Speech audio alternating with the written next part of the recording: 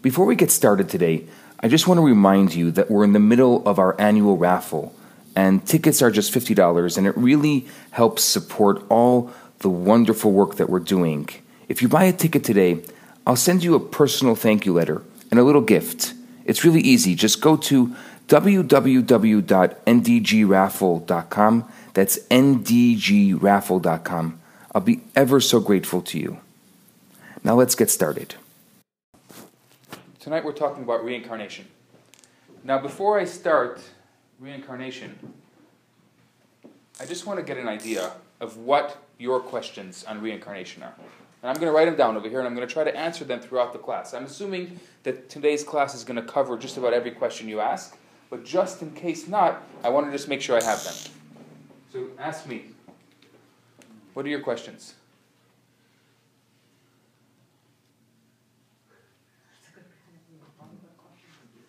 Do we keep coming back until we get it right? Do we keep coming back till we get it right? Okay. What else? We come back in different ways, in different bodies. What? Well, obviously, right? Is there really reincarnation? If what we do in Different bodies? Is there really reincarnation? Is there really reincarnation? Huh? Is there? Okay. Does it exist? And why? Okay.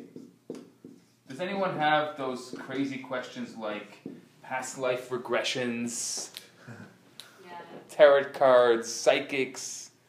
Yeah, it's all. What does it say about psychics? Yeah, what is it? What do they say about Yeah, psychics? we'll talk about those. And deja vus and all these. Deja vus. Yeah, because normally we just don't remember very much from the previous. Yeah, so you don't have any other questions? If we're not, Maybe with the lecture will... if we're not good in this lifetime, am I going to come back as like an ant? Oh, so are we going to come back as a frog? Okay. Yeah. Do we come back as humans, or do we come back as something else? Okay, so these are all. I'll address all these. Just wanted to see if there's anything that you don't have any questions outside of tonight's topic. That's good. I'm happy. I thought I was going to cover it all. You know what? I'll even get rid of it. Thought I was going to cover it all. I think once we start, you'll have some questions. So I want to start tonight by telling you a story. It's a story about Rabbi Dov Ber of Mezrich. He was the foremost student of the Baal Shem Tov, who was the founder of the Hasidic movement. And he was delving into a book on reincarnation. And he comes to his master, his teacher, and he says to him, I really don't understand. I really can't figure out what is the story of reincarnation. So he said, this is what I want you to do. I want you to travel to such and such a spot, and I want you to sit there and observe for one day, for 24 hours, and then come back and I'll explain it to you. Do not let anyone see you, just observe. And do not come in contact with the people that you observe. Okay. So he travels to this particular town, to this spot, and he sits there, kind of hidden from view by a cluster of willow trees, so that he could observe the scene. A couple hours go by, absolutely nothing. He sits there in meditation. Suddenly, a traveler stops. He sees him undoing his belt, his money bag that's on his belt, and he puts it down on the ground.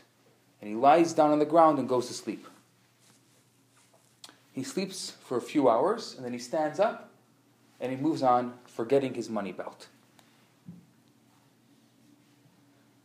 A couple hours pass by, and another man comes, lays down in the same exact place, and falls asleep. He wakes up, and he sees the money belt. He takes the money belt, and he leaves.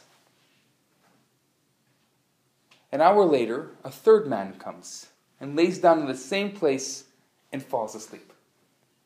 In the middle of his sleep, the first man comes back and starts pushing him. And he says, "Where's my money belt?" He says, "I have no idea what you're talking about." He says, "You liar, you thief. Where did you put my money belt? I just left it here a few hours ago." He says, "I really never saw a money belt." And he beats him up. Didn't say it was a nice story. Is it a true story? story? This is the story that's told. Whether it's true or not, I don't know. This is the story. I wasn't there, I can't tell you. I can just tell you it's a story.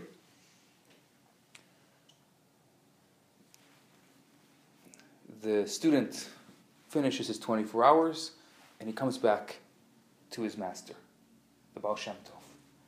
The Baal Shem Tov says to him, "What have you seen?" So he told him the entire story about the first person, the second person, the third person, and the fact. He said, "I don't understand the scene." He said, "Let me explain to you." He said, in a past life, person A and person B were business partners. They had a dispute, and they came to the rabbi. And the rabbi heard the dispute, and was about to put the judgment in favor of person B, when person A slipped him a couple gold coins. And suddenly his judgment changed, and person A won the case. So he said that this person A and person B had to come back to this world because person A needed to repay person B. And so he did the job. So then he said, "What about person C?" He was the judge. He was the rabbi. Hey? He got beat up. Yeah. He beat him up because he made the wrong judgment. It's very interesting. So basically, we never know why things happen. That's what you're saying? This story Huh? opens up tons of questions. Totally. Tons and tons of questions.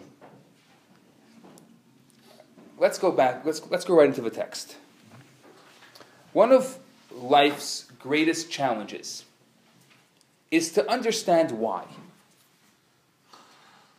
Often when faced with crisis, trauma, or bereavement, we intuitively search for meaning and purpose.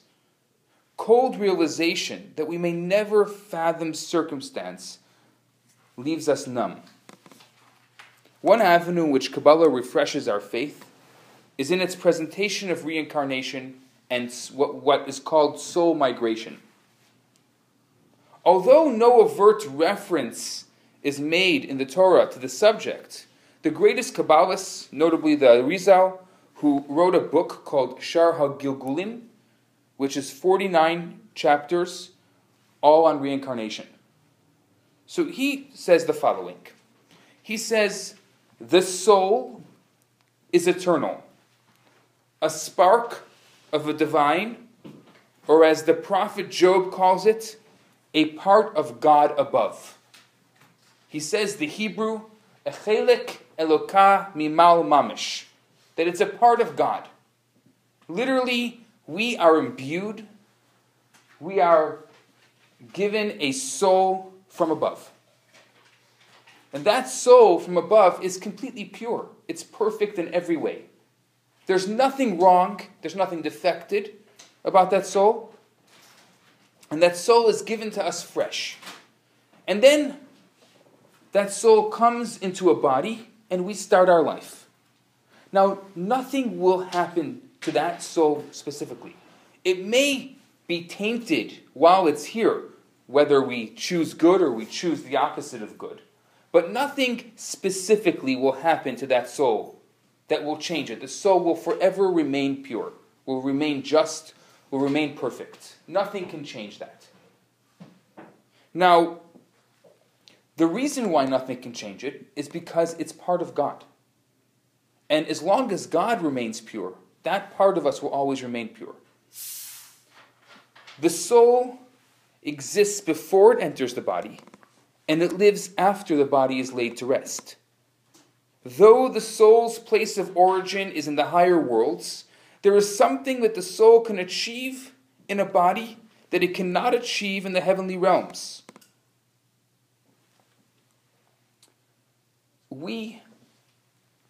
There's a big debate in Kabbalah whether the soul wants to come to this world or the soul doesn't want to come to this world.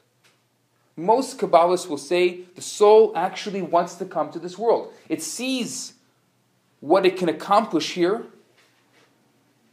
and it wants to come here to accomplish something it cannot accomplish in heaven. The problem is that it's scared. It's kind of like a child trying to ride a two-wheeler for the first time, or taking a first step, where the child, in essence, knows that it can take that first step, but it's scared because it's never taken that step. So the soul is scared, but at the same time that the soul is scared, it still can see what it can accomplish, something that it can accomplish that it cannot accomplish up in heaven. The purpose of creation is to make an abode for the divine in this world. We've spoken about this many times before, that the entire existence of humanity is to bring God here. Why did God have to come here? Why can't God just be here without us? Because God created a being that has free choice, that can choose to go against everything that God says, to deny that God even exists. So this being that can choose to deny that God exists, when it chooses good, it's so much greater and powerful. And that free choice, we've had many discussions about this, that free choice is real. It's a real free choice that we have every single day. It's not a fake choice. God does not, in essence, knows what we're going to choose, but does not affect, does not push us in either direction. We have complete free choice to decide which way we choose. Now, although higher worlds are glorious in terms of revelation and offer the best reward for a soul after it has achieved its earthly mission, the heavenly realms are not the purpose of creation. It was God's desire to create a world where His presence would be acutely concealed and darkness and evil would prevail. He charged His children with the task of creating a home in this world, and the soul fulfills that mission by its adherence to the Torah and the mitzvot.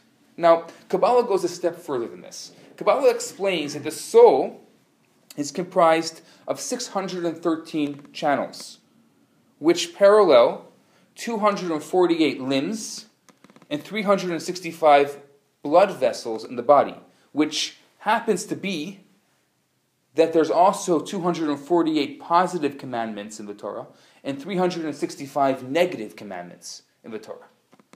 Now, these 613 channels attain eternal elevation when the 613 mitzvot are fulfilled by the soul in its earthly descent. What's fascinating about reincarnation is that every single soul has a specific purpose here. There's nothing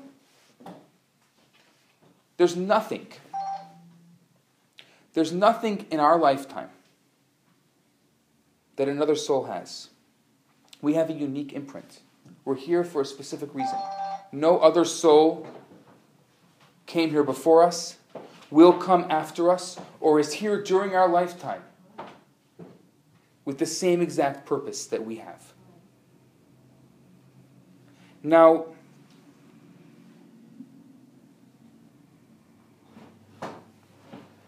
for some people, certain things are harder than others. There are some people who, for whatever reason, there's a specific thing that's very hard for them to do. Let's say a mitzvah that's hard for them to do. Or there's a sin, they know they're doing it. They're constantly doing it. I'll give you an example. I don't know if it's a sin or not a sin. I've never had a desire to smoke a cigarette. It just doesn't faze me. It's not my thing. I don't know if smoking a cigarette is a sin. I don't want to put it in that category. But let's say we know health-wise it's not the best thing to do. There's a lot of studies that show, I think on the carton itself it says smoking kills. So I think it's enough to say it's probably not a great thing to do. But I've never had a desire. All my years, just never really cared for it. But there are some people who have had that desire. And they constantly are going back and forth, trying to quit. They're back on, trying to quit again, constantly back and forth and back and forth. So we're going to say that because that particular soul has that desire to smoke, that is part of their soul mission. Because there's a reason why God wants them, why God put that desire within their psyche, within their personality. if that is, and there's thousands of examples we can give to this. There's probably millions, there's probably billions of examples. We all know what that is. We all know what that difficulty is for us. What that thing that we're not supposed to do, or that thing that we have a very difficult time doing. Sometimes the things that are easy for us, it's not our sole purpose. It could be that it's important for us to do them, even though they're not our sole purpose. But it's not our unique imprint. It's not the reason why our soul came into this world. Now I'll tell you what's interesting. Most of the time, it's just one thing. Just one purpose. One mission. So there's 613 possibilities, there's only one of them. And every single soul is here to fulfill just one. Which means, according to most Kabbalists, the soul comes back 613 times. Each time to fulfill one purpose here. There's a lot of debate around that, but it seems to be that is the prevalent understanding. Yes? Is it the same purpose each time? No, each time it's a different purpose. So we come back at least 613 times. Possibly.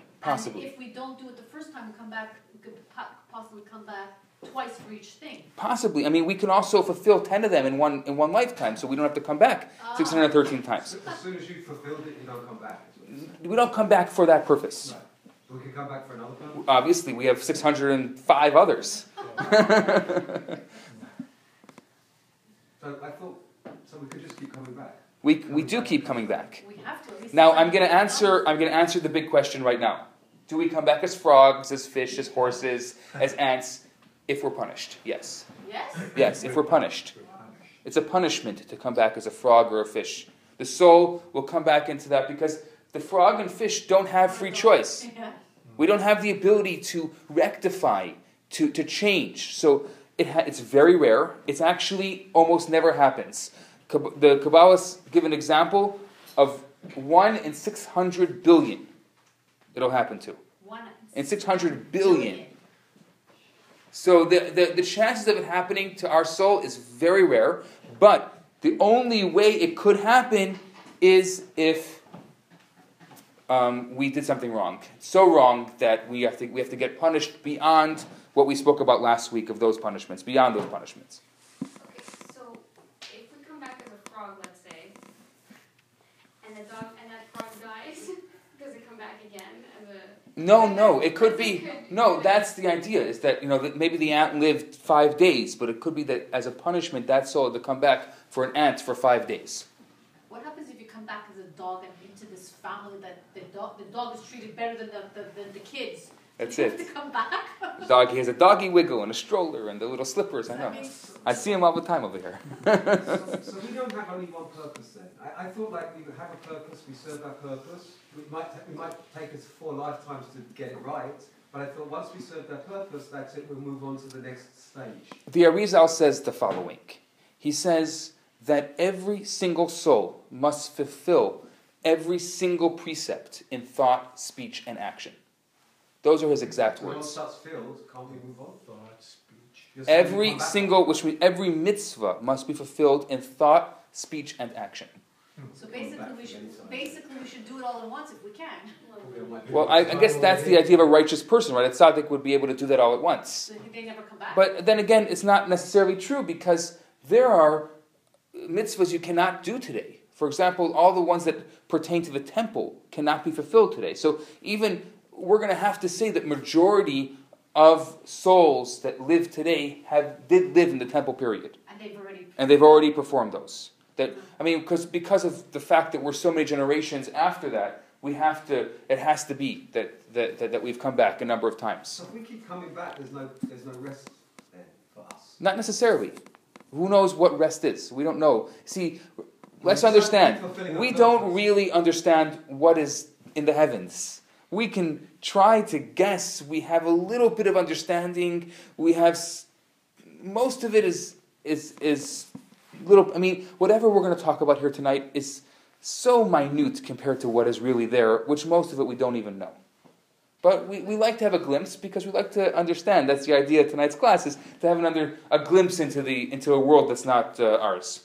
They say that the generation of souls that exists now is the one that was at the same time as Sinai. So let me clarify. The Talmud says that the last generation will be the same souls as the first generation.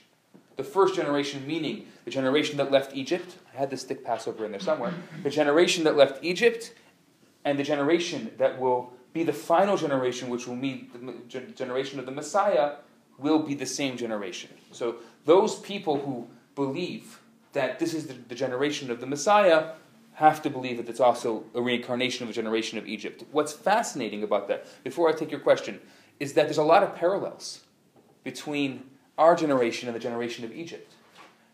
Does anyone know how long did it take for the Jews to leave Egypt? Why do we eat matzah again? 40 days. Why do we eat matzah again? Reminds me. Because they were running so fast. So fast. They didn't have enough time for the bread to rise. How long does it take bread to A rise? few hours. 18 minutes. Okay.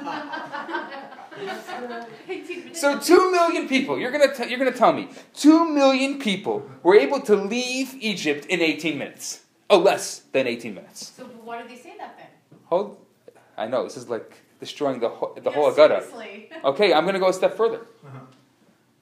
Did you know that the Midrash says that in the plague of darkness, God killed all of the Jews who did not want to leave Egypt? The reason why he did so in the plague of darkness is so the Egyptians wouldn't say, "Ha, you see? He's killing you too. He's not even your God." How many Jews? How many Jews? 10, 15, 30, 100? How many Jews you think were killed in the plague of darkness? How many? Take a guess. Wild guess. How many were there altogether? 800,000. Percentage. 20%. 65%. Wow. 20%. 20%. 1%. 1%. One person didn't leave. Now remember, back-breaking labor. Do you read the Haggadah? I'm just building the question. You read the Haggadah, back-breaking labor, and the difficulty in what Pharaoh did. What is it saying in the Haggadah? And he made our lives bitter. Remember, this is what it was like, right? We read it every year. So who would want to leave that? So how many? I think I'm going to start agreeing with one person, maybe 0 people. Anyone have another guess? We just want the answer. 80%. 80%? 80% of the Jews did not want to leave Egypt and were killed in the plague of darkness. Hold on a second. How come this is a big secret? It's no big secret. It's right there in the books. They just skipped that in Hebrew school. But we don't talk about that in the Haggadah. I don't know. I mean, I don't know who put it together. I mean, I do know who put it together. I understand Why they skip the ramifications of the Haggadah. It's not for tonight. It's a fascinating topic all on its own, is the ramifications of the Haggadah and why it's put together like that. Because the real obligation of the night of Passover is to tell your children what happens when you went out of Egypt. You're supposed to tell it in the present tense, that I went out of Egypt, and to pass that message along to children. What's amazing about it is that it's the one part of Judaism that has lasted. In all aspects of the Jewish community, we still do Passover. Everyone's doing Passover, pretty much. Even people who won't even do Rosh Hashanah or Yom Kippur will do Passover. So that idea of telling the children the story of Passover as if it happened to me has worked. It's a great lesson in parenting. I'm sorry, but I didn't really understand why these 80% of Jews were killed during one plague. They did not want to leave. That's why. So they were punished by God. They were punished for not wanting to leave Egypt. I just have one very simple How question. do you know who wanted to leave and who didn't want to leave? I'm not God. Like they could have changed their mind. They Yeah. didn't leave. It's possible. So they But were killed before all the rest of the Jews left. After. I just have one question. Wasn't Because it back-breaking the plague were labor? before. What did I miss?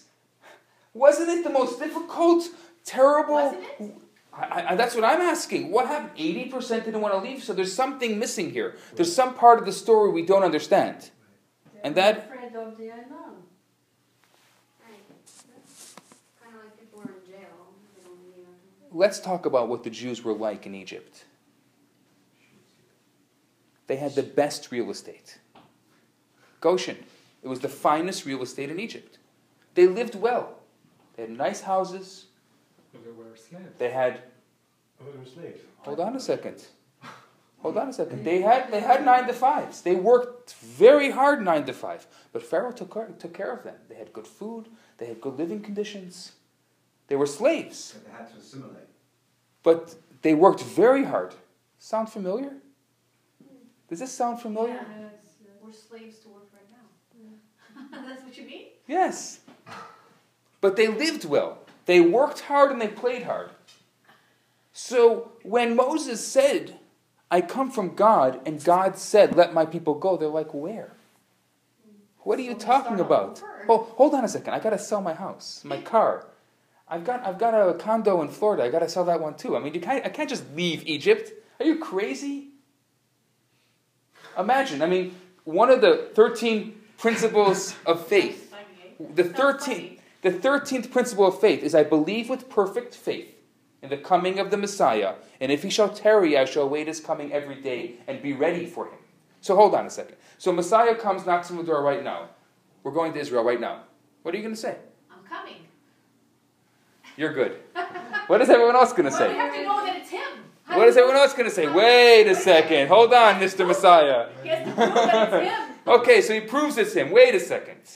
I want to make sure I get the best price for my house. I want to make sure that I have proper living conditions there. We can't just pick up and go. What do you mean? You've been waiting for me for thousands of years. What do you mean you can't pick up and go? This was exactly what happened in Egypt. When Moses came, most of the Jews thought he was crazy. He was a lunatic. What do you mean? We're not slaves. Fine, we work hard. But we've got good living conditions. Life is good. You want us to go to a desert? You're going to take us into a desert? The world unknown? We have no idea what's going to be there? Here, it's tough, but we know what tough is. You know, they say to Moses, so where are we going? I don't know. Wherever God says. Oh, that's going to work great. Wherever God says. And what do? They complain the whole time. They're good Jews. They didn't stop complaining. For 40 years, he had to put up with the Mishigas. It didn't stop.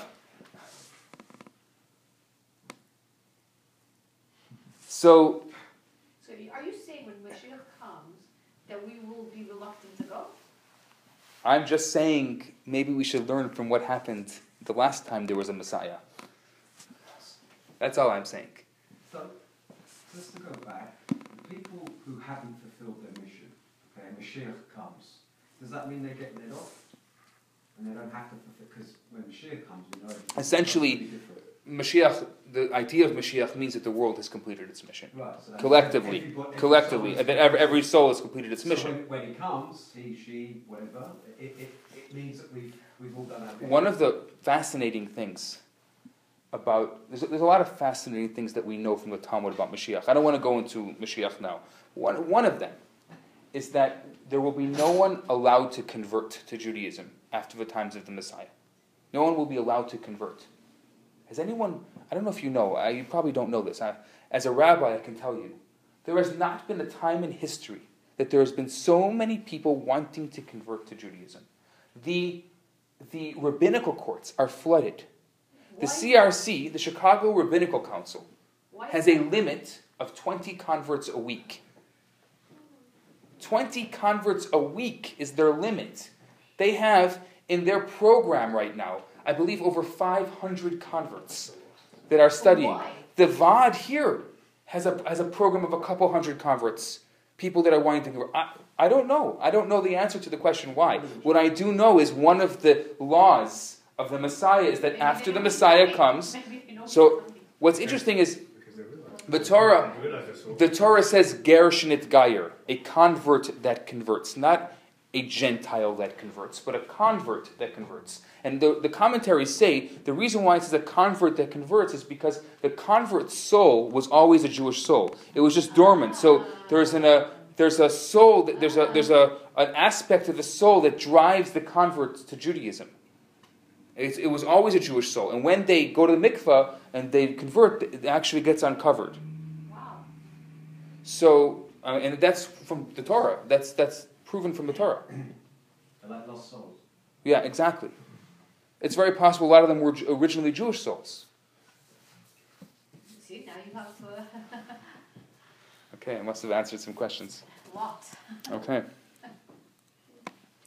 Let's move on, because we can Wait a divert. second, wait a Yeah. second. So when Mashiach comes, is he going to kill everybody who didn't want to go? No. Because if they're all We're all going to learn from our past mistakes. Do it once, forgiven. Do it twice. So, usually, the second to last paragraph on the first page. Usually, a soul does not manage to fulfill all the commandments in one descent. And the Arizal writes that every soul must be repeatedly reincarnated until it has fulfilled the 613 mitzvot in thought, speech, and action. Last week, the notion of purification through Gehenna was introduced. We're not going to go there today. I don't want to go into any of the afterlife. I want to talk completely tonight about reincarnation. So here, the soul was cleansed in order to be elevated into Gan Eden. So how is this concept reconciled with the possibility of reincarnation and the return to our world? So the Kabbalists explain that when a soul returns to this world, the part of the soul that was elevated by its Torah learning and mitzvah performance is not reincarnated. It's already been completed. It's already done its job. So, which means if the soul did 2 mitzvahs properly in its lifetime, it will come back with the reincarnation of 611 mitzvahs. And so on and so on. So it could be that we are just a reincarnation of 1 mitzvah. That our soul has already completed everything else, and we're coming back just to do the final touches, so to speak. Rather, Is that one of the possibilities why some people die young? It's They po- have one and they fulfilled it in life? yeah, absolutely. Absolutely, and we're going to talk about that in a few minutes. It's only the other parts of the soul that were not affected by the first incarnation that return. The possibility of a soul being divided and part of the soul being reincarnated, as discussed at length in Kabbalah. The original idea is the following, and I'm going to try to go through in order the idea of reincarnation. The original idea stems from the fact that the soul of Adam was composed of all future souls. And the soul of Jacob was comprised of 70 parts, which were then further subdivided into the 600,000 souls of Israel. These 600,000 who were at Sinai were then subdivided further into another 600,000, and through various reincarnations, all the parts of the soul are elevated, and once the entire soul has been elevated, the soul is no longer reincarnated. This is the basic notion of reincarnation in Judaism. This explains the strange phenomena of why certain people engage in a specific mitzvah in which they excel, and it could be that a person's soul descended again for the sake of that specific mitzvah. Now, souls may also be reincarnated to complete a certain task, repay a debt, or rectify a sin. In fact, the concept of reincarnation as rectification for sin is well documented by the Kabbalists. And it could be also that a person is put in a specific position, or a specific place, or a specific time just to rectify something. Now, I want to just pause here and talk a little bit about past life regression, because it's a big topic today. Psychics, past life regression. There was someone, I'm surprised she's not here tonight, who actually does it as a profession. And I've had many conversations with her along those lines. This is basically what Judaism believes. Judaism believes that God put us here to be here. Which means that, and this is very hard, there is the idea of rectification, but that we do not pay the price for what's happened in past lifetimes. That has nothing to do with us. It's not fair. It's just me. It could be that it has what to do with our specific purpose. but it has nothing to do with us. We are not going to suffer because of what our soul did in the past lifetime. Judaism believes wholeheartedly that a soul comes here for a specific purpose. The moment the soul and body meet, at that moment, everything is complete. Everything is perfect. Everything is pure. There's nothing it carries from a past life. Deja vu does not exist. I mean, it could exist, but it's not. Doesn't exist from a Kabbalistic sense. Science today uses memory to prove reincarnation, right? The idea of reincarnation and soul regression is proven in science. And they say from memory because people can remember deja vu, they can remember past lifetimes. It's a very nice idea, but it doesn't fit into Judaism. The main reason why it doesn't fit is because God gave us everything we need to accomplish. And a past life regression would be denying God, essentially. Why? What? Why? Because we're saying that this world, what we have today, is not enough to fulfill our mission. We need to go back. See, the problem is that people associate psychics with holy. There's a certain idea in the world today, with that sixth sense. They associate that with holiness. It's not holy, it's a talent. Yeah. It's a gift. Just like anything else. And you can use your gifts for good reasons, and you can use them for not good reasons. And it happens to be that a lot of the mechanisms that many psychics use come from the other side. Only because they were never trained how to use those talents from the right side. Someone called me up a couple of months ago who was seeing a psychic and says to me, I don't know what to do. My psychic told me I can't go out today. What do you think I told her? Don't listen to your psychic. Don't go out. The psychic said, don't go out, don't go out. When we spoke about dreams, it's essentially the same thing. It's as important as you make it. If you believe the psychic, believe it. If you don't believe it, don't believe it. But Judaism sets a very important principle, and that is that in this lifetime, you will have everything you need. Your talents, your ability, your finances, everything you need to fulfill your mission. God will give that to you. Money is not ours. Money is given to us by God. Our talents are not ours. They're given to us as a gift from God. And all these things are given to us in order for us to fulfill our purpose in this world. We don't have to go to a past world. We don't have to go to a future world. We just have to stay right here. How do you know God isn't giving you the psychic also? God could be giving you the psychic, but Marlene brought me these cards. And they're very nice. If you want to use them as motivational cards, they're not Kabbalah cards. They're just nice motivation. If you want to use the psychic as motivation, happy birthday. Enjoy. But you were talking about the psychic who try to go deeply into the past. But what about the psychics who try to foresee your future? It's the same exact story. We don't need it. It's not necessary. And you know what? It's on the contrary. It's so against Judaism because we have the ability to pave our own way. Right now, at this moment, we can decide any way we'd like to go. It's our free choice. That's a gift that's given to us by God. It's free choice to choose either way we want. So why would I settle for someone who tells me this is my path?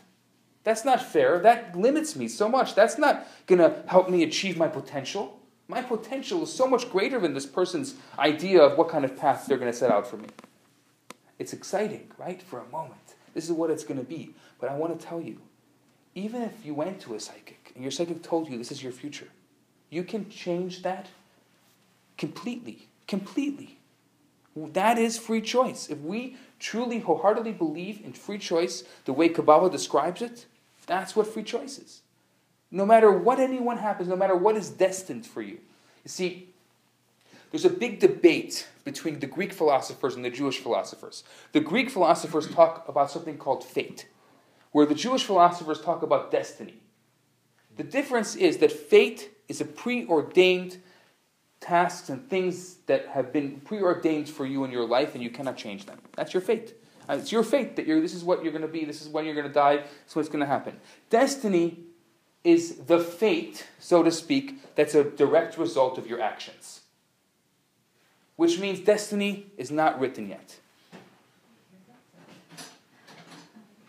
Destiny will be whatever you choose it to be. And the things that you do in your life will directly affect your destiny. Which means we have power over our destiny. Somebody once said that in a movie. Yes? When we reincarnate and come back, do we meet the same people? The same soul? It's a very good question. It's hard to say. It's hard to say. We say we choose our parents. Maybe if we didn't fulfill The soul, we say we choose our parents, that we come back. Some children are born and someone will say, I recognize you. As if the soul lived already. Do we know how fast we come back, or it could be? It could be very quickly. Could be very quickly. It seems to be from most of what I understand is that it's pretty quick. The soul has a specific purpose that it has to constantly keep coming back. Now you're going to say, "Oh my gosh, we're never laid to rest." It's not so true because we don't know what rest really is. And like the Talmud says, the soul wants to come into this world because it sees what it can accomplish here. So it understands that while it's in the heaven, it has no free choice. It has to just do the will of God. Where in this world, it has a choice. So the soul wants to connect to this world, wants to be here to try to fulfill its purpose. You had a question? Yes, I was wondering if at the beginning, at the origin, there were so few souls, 600,000 souls. Can we say that we are all the result of previous soul? That we are all the result of reincarnation? We were all reincarnated? At this point in history, we're going to have to say that all of us are reincarnated. What's fascinating is there's a story told about Rabbi Shneur Zalman of Liadi, who was the author of the Tanya. It was the story told that he was a new soul. That he was a new soul. And there's certain sages that have been spoken about over the centuries as new souls. But I think vast majority of people that are born today are old souls, so to speak. They always say, "Oh, you're an old soul." But don't you think that it would be more interesting for us to know what were our previous lives? You want to know? Because if we were reincarnated, don't you think that it would be... You want to know? I'll tell you an interesting story. You may have heard this story before, but I'll tell it anyway. There was a couple who had been childless for many years, and they came to the Baal Shem Tov, and they asked him for a blessing. And he kept on giving them a blessing for wealth and for prosperity, but never for children. But finally, the woman, after many times of asking for a blessing, said to the Baal Shem Tov, "I want a blessing for children. Give me a blessing right now for children." So the Baal Shem Tov gave her a blessing for children. And surely enough, 9 months later, she had a baby. The baby lived for 4 months and died. So she comes running back to the Baal Shem Tov, and she said, "I don't understand. What kind of cruel joke is this? You gave me a blessing for children, and the child dies." So the Baal Shem Tov says the following: "I foresaw that you were not supposed to have children. You bugged me so much. You persisted so much that I gave you a blessing for children. It happens to be that the soul that was born to you was a righteous soul, was a tzaddik. But the soul had one flaw. That flaw is that the child's mother, when this righteous person was an infant, the child's mother could not breastfeed. And so the child was given to a wet nurse that wasn't Jewish. And that was the only flaw. So the child had to come back for a couple of months to feed from a Jewish mother. And that was the soul of the child you were given." This is the story. One of the fascinating parts of the Haggadah is the part where it says, Rabbi Eliezer ben Azariah says, I am like a man of 70 years old. He was actually 18 years old when he said that. So why is he saying, I am like a man of 70 years old? So the commentaries say that Rabbi Eliezer ben Azariah knew that he was the reincarnation of the prophet Samuel. Does anyone know how old the prophet Samuel lived? He was 52. What's 52 plus 18? 70. So that's where Rabbi Eliezer ben Azariah, at 18 years old, said, I'm like a man of 70, because he was a reincarnation of the prophet Samuel. There's stories like this.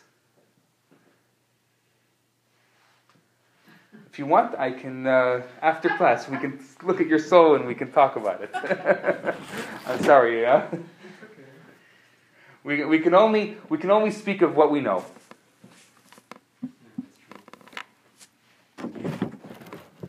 Let's move on. Most fascinating. We're second page, last paragraph of the first column. Most fascinating is the study of soul migration, which is how a soul from a previous generation is reincarnated in a later generation into a specific set of circumstances which are tailored to engineer a rectification of a previous sin. Of the hundreds of examples, we're going to quote from a book called Sharei Tshuva, literally the Gates of Repentance, that was written by Rabbi Dov Ber of Lubavitch, a foremost Kabbalist and Hasidic Rebbe. This is what he says. When we take a look at the period in history of the expulsion of the Jews from Spain in 1492, we stand perplexed as to why that generation had the awesome task of deciding between converting or burning at the stake. Why was it that this particular junction of Jewish history, Jews had to endure such horrible torture and exile at the hands of the Inquisition? So this is what Rabbi Dober answers. He says the following.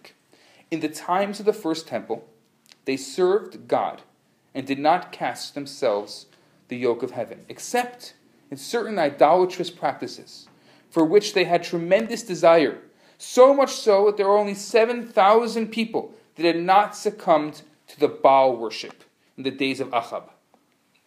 The Baal worship was a specific type of idolatry. I don't want to go into the graphic details of what they did. All the kings who served these idols were great men, and they were tainted with this heinous sin of idolatry. All these generations, who were most elevated souls, did not receive their rectification and elevation until the times of the philosophers, and the times of Rashi and the Rambam, until the time of the Arizal, which was from the year 1096 in the days of Rashi until the expulsion of Jews from Portugal in the year 1492, until the times of the Arizal in the year 1573. The Arizal explicitly stated that in his time, the period of the destruction that had swept the Jewish world for the last nearly 500 years had ended.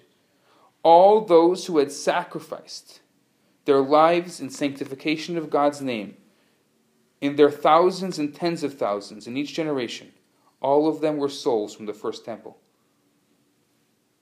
Their sin was that they had previously served idols that had nourished klipot, evil, and therefore their rectification was to give up their lives in sanctification of God's name with simple faith which transcended any logic and philosophy.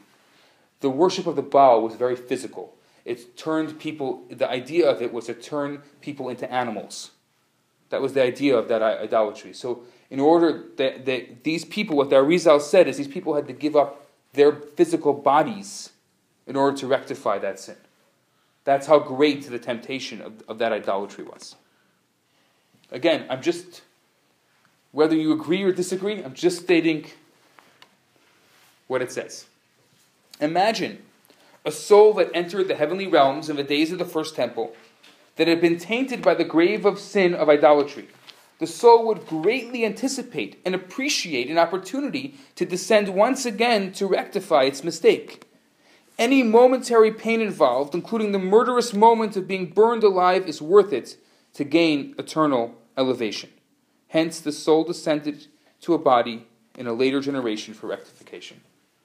Now, although the body of the Spanish Jew could not comprehend why he was being taken through this torture, and what was happening was essentially a kindness. It was the key to eternal elevation. In fact, the Kabbalists point out that the Hebrew word for reincarnation, Gilgul, has the same numerical value as the word chesed, kindness. Such presentations, however, have their limitations. Could one explain the Holocaust with reincarnation? The Lubavitcher Rebbe was of the opinion that although the concept of reincarnation may be a component in explaining events of the Holocaust, one could not possibly think of such a hideous crime that would warrant such atrocities. It would be arrogant to even suggest a reason for such merciless extermination and brutality. Rather, one must take a humble position that such tragedy is beyond us. In the words of the prophet, "My ways are not your ways, and my thoughts are not your thoughts," says God. We have to understand, when it comes to the Holocaust, we're not answering that question here, and no one should ever answer that question. We constantly keep on asking and asking and asking, and no answer is good enough, because any answer we give justifies the acts of cruel people. And that's not our intention. But for the purpose of our conversation here, and the idea of reincarnation, although not all sufferings can be explained by reincarnation, there may be, however, help in explaining tragedies such as deaths of people taken suddenly in accidents, illness, or war. It could be that their souls needed to return to this world for a certain amount of time in order to fulfill a certain purpose.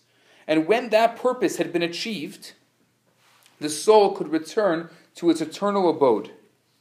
This may also give comfort to some couples who are devastated by infertility. It could be that a couple has already fulfilled the mitzvah of procreation in a previous incarnation, and is therefore not required to have a birth child to fulfill the mitzvah. It must, however, be noted that calculations of reincarnation should never deter one from doing all that is necessary within the parameters of Jewish law to procreate. It's very easy to find reasons for all this and use reincarnation as a reason for all of the difficulties and evil in the world. But that, again, is not our place. The purpose is to be here and now. The purpose is to live within this world, but stay above it. Not to try to find past worlds and future worlds to try to rectify and understand this world. We live in this world. We are given the talents and understandings and abilities within this world. And that's what the main thing is. We can never deviate from that understanding. The hidden matters are for God, and the revealed aspects for us and our children. One should walk simply before God, and is beyond vision of mere mortals to figure out whose reincarnation one may be. However, in times of challenge, and specifically when we feel out of comfort, it is good to know that all has been meticulously planned and executed in the divine kaleidoscope. It's not an answer. It's not a reason, but it certainly helps. And that's maybe what reincarnation is all about. It's here to help us understand that the soul is eternal. The soul is perfect before us, and the soul will be perfect after us. What we do in our lifetime, that's up to us. But the soul will always and constantly remain eternal and remain perfect.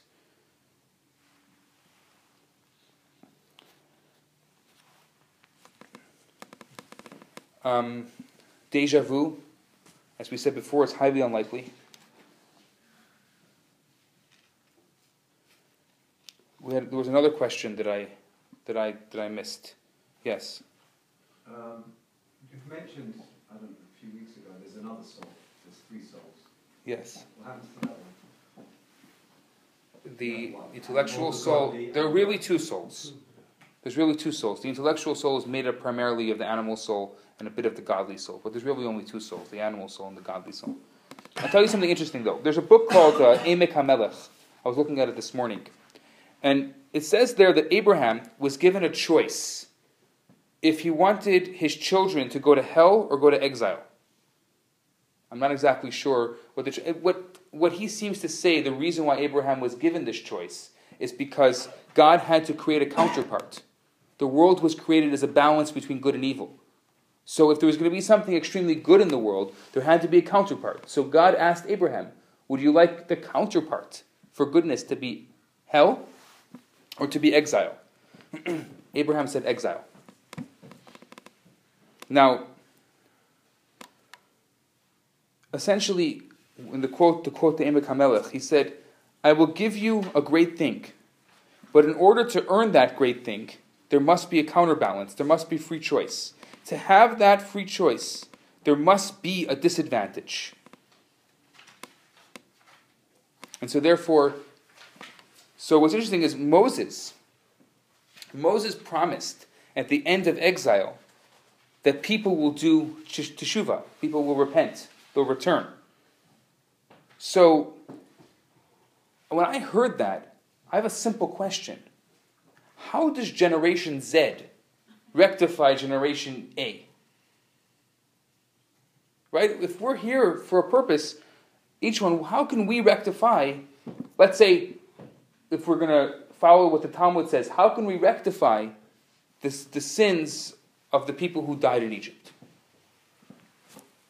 That 80%.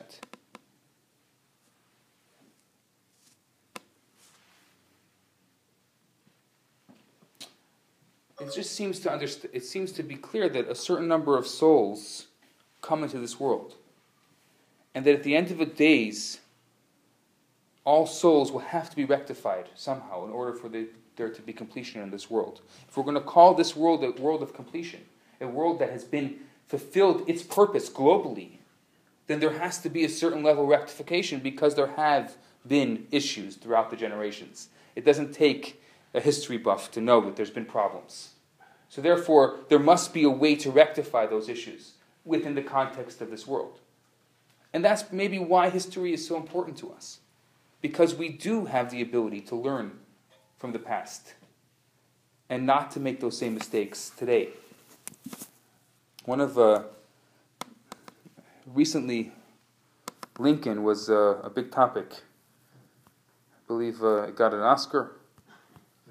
The actor. Huh? The actor did. The actor got an Oscar. The movie was nominated. So people who know Abraham Lincoln know that he stood behind one quote. Probably the quote of his life, and he had a lot of quotes. This is the quote. I looked it up this morning. He says, "The dogmas of the quiet past are inadequate to the stormy present. The occasion is piled high with difficulty, and we must rise with the occasion. As our case is new, so we must think anew and act anew. We must disenthrall ourselves, and then we shall save our people."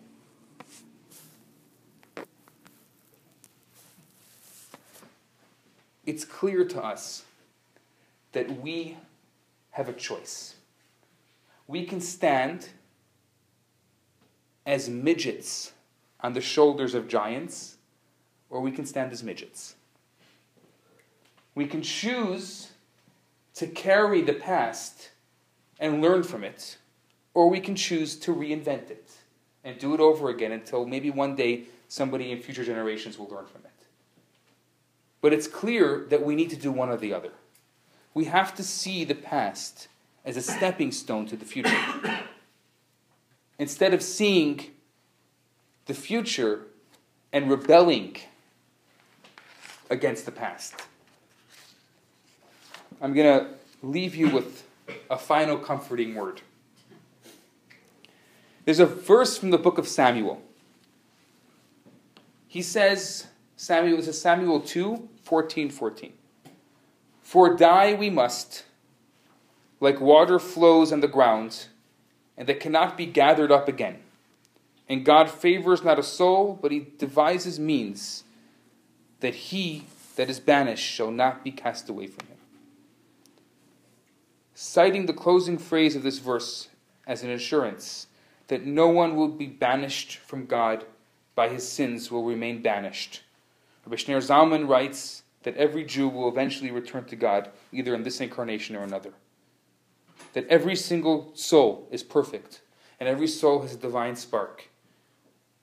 And whether it takes this lifetime or a next lifetime, the idea of reincarnation gives us a little bit of solace, a little bit of peace, knowing that some people that we wish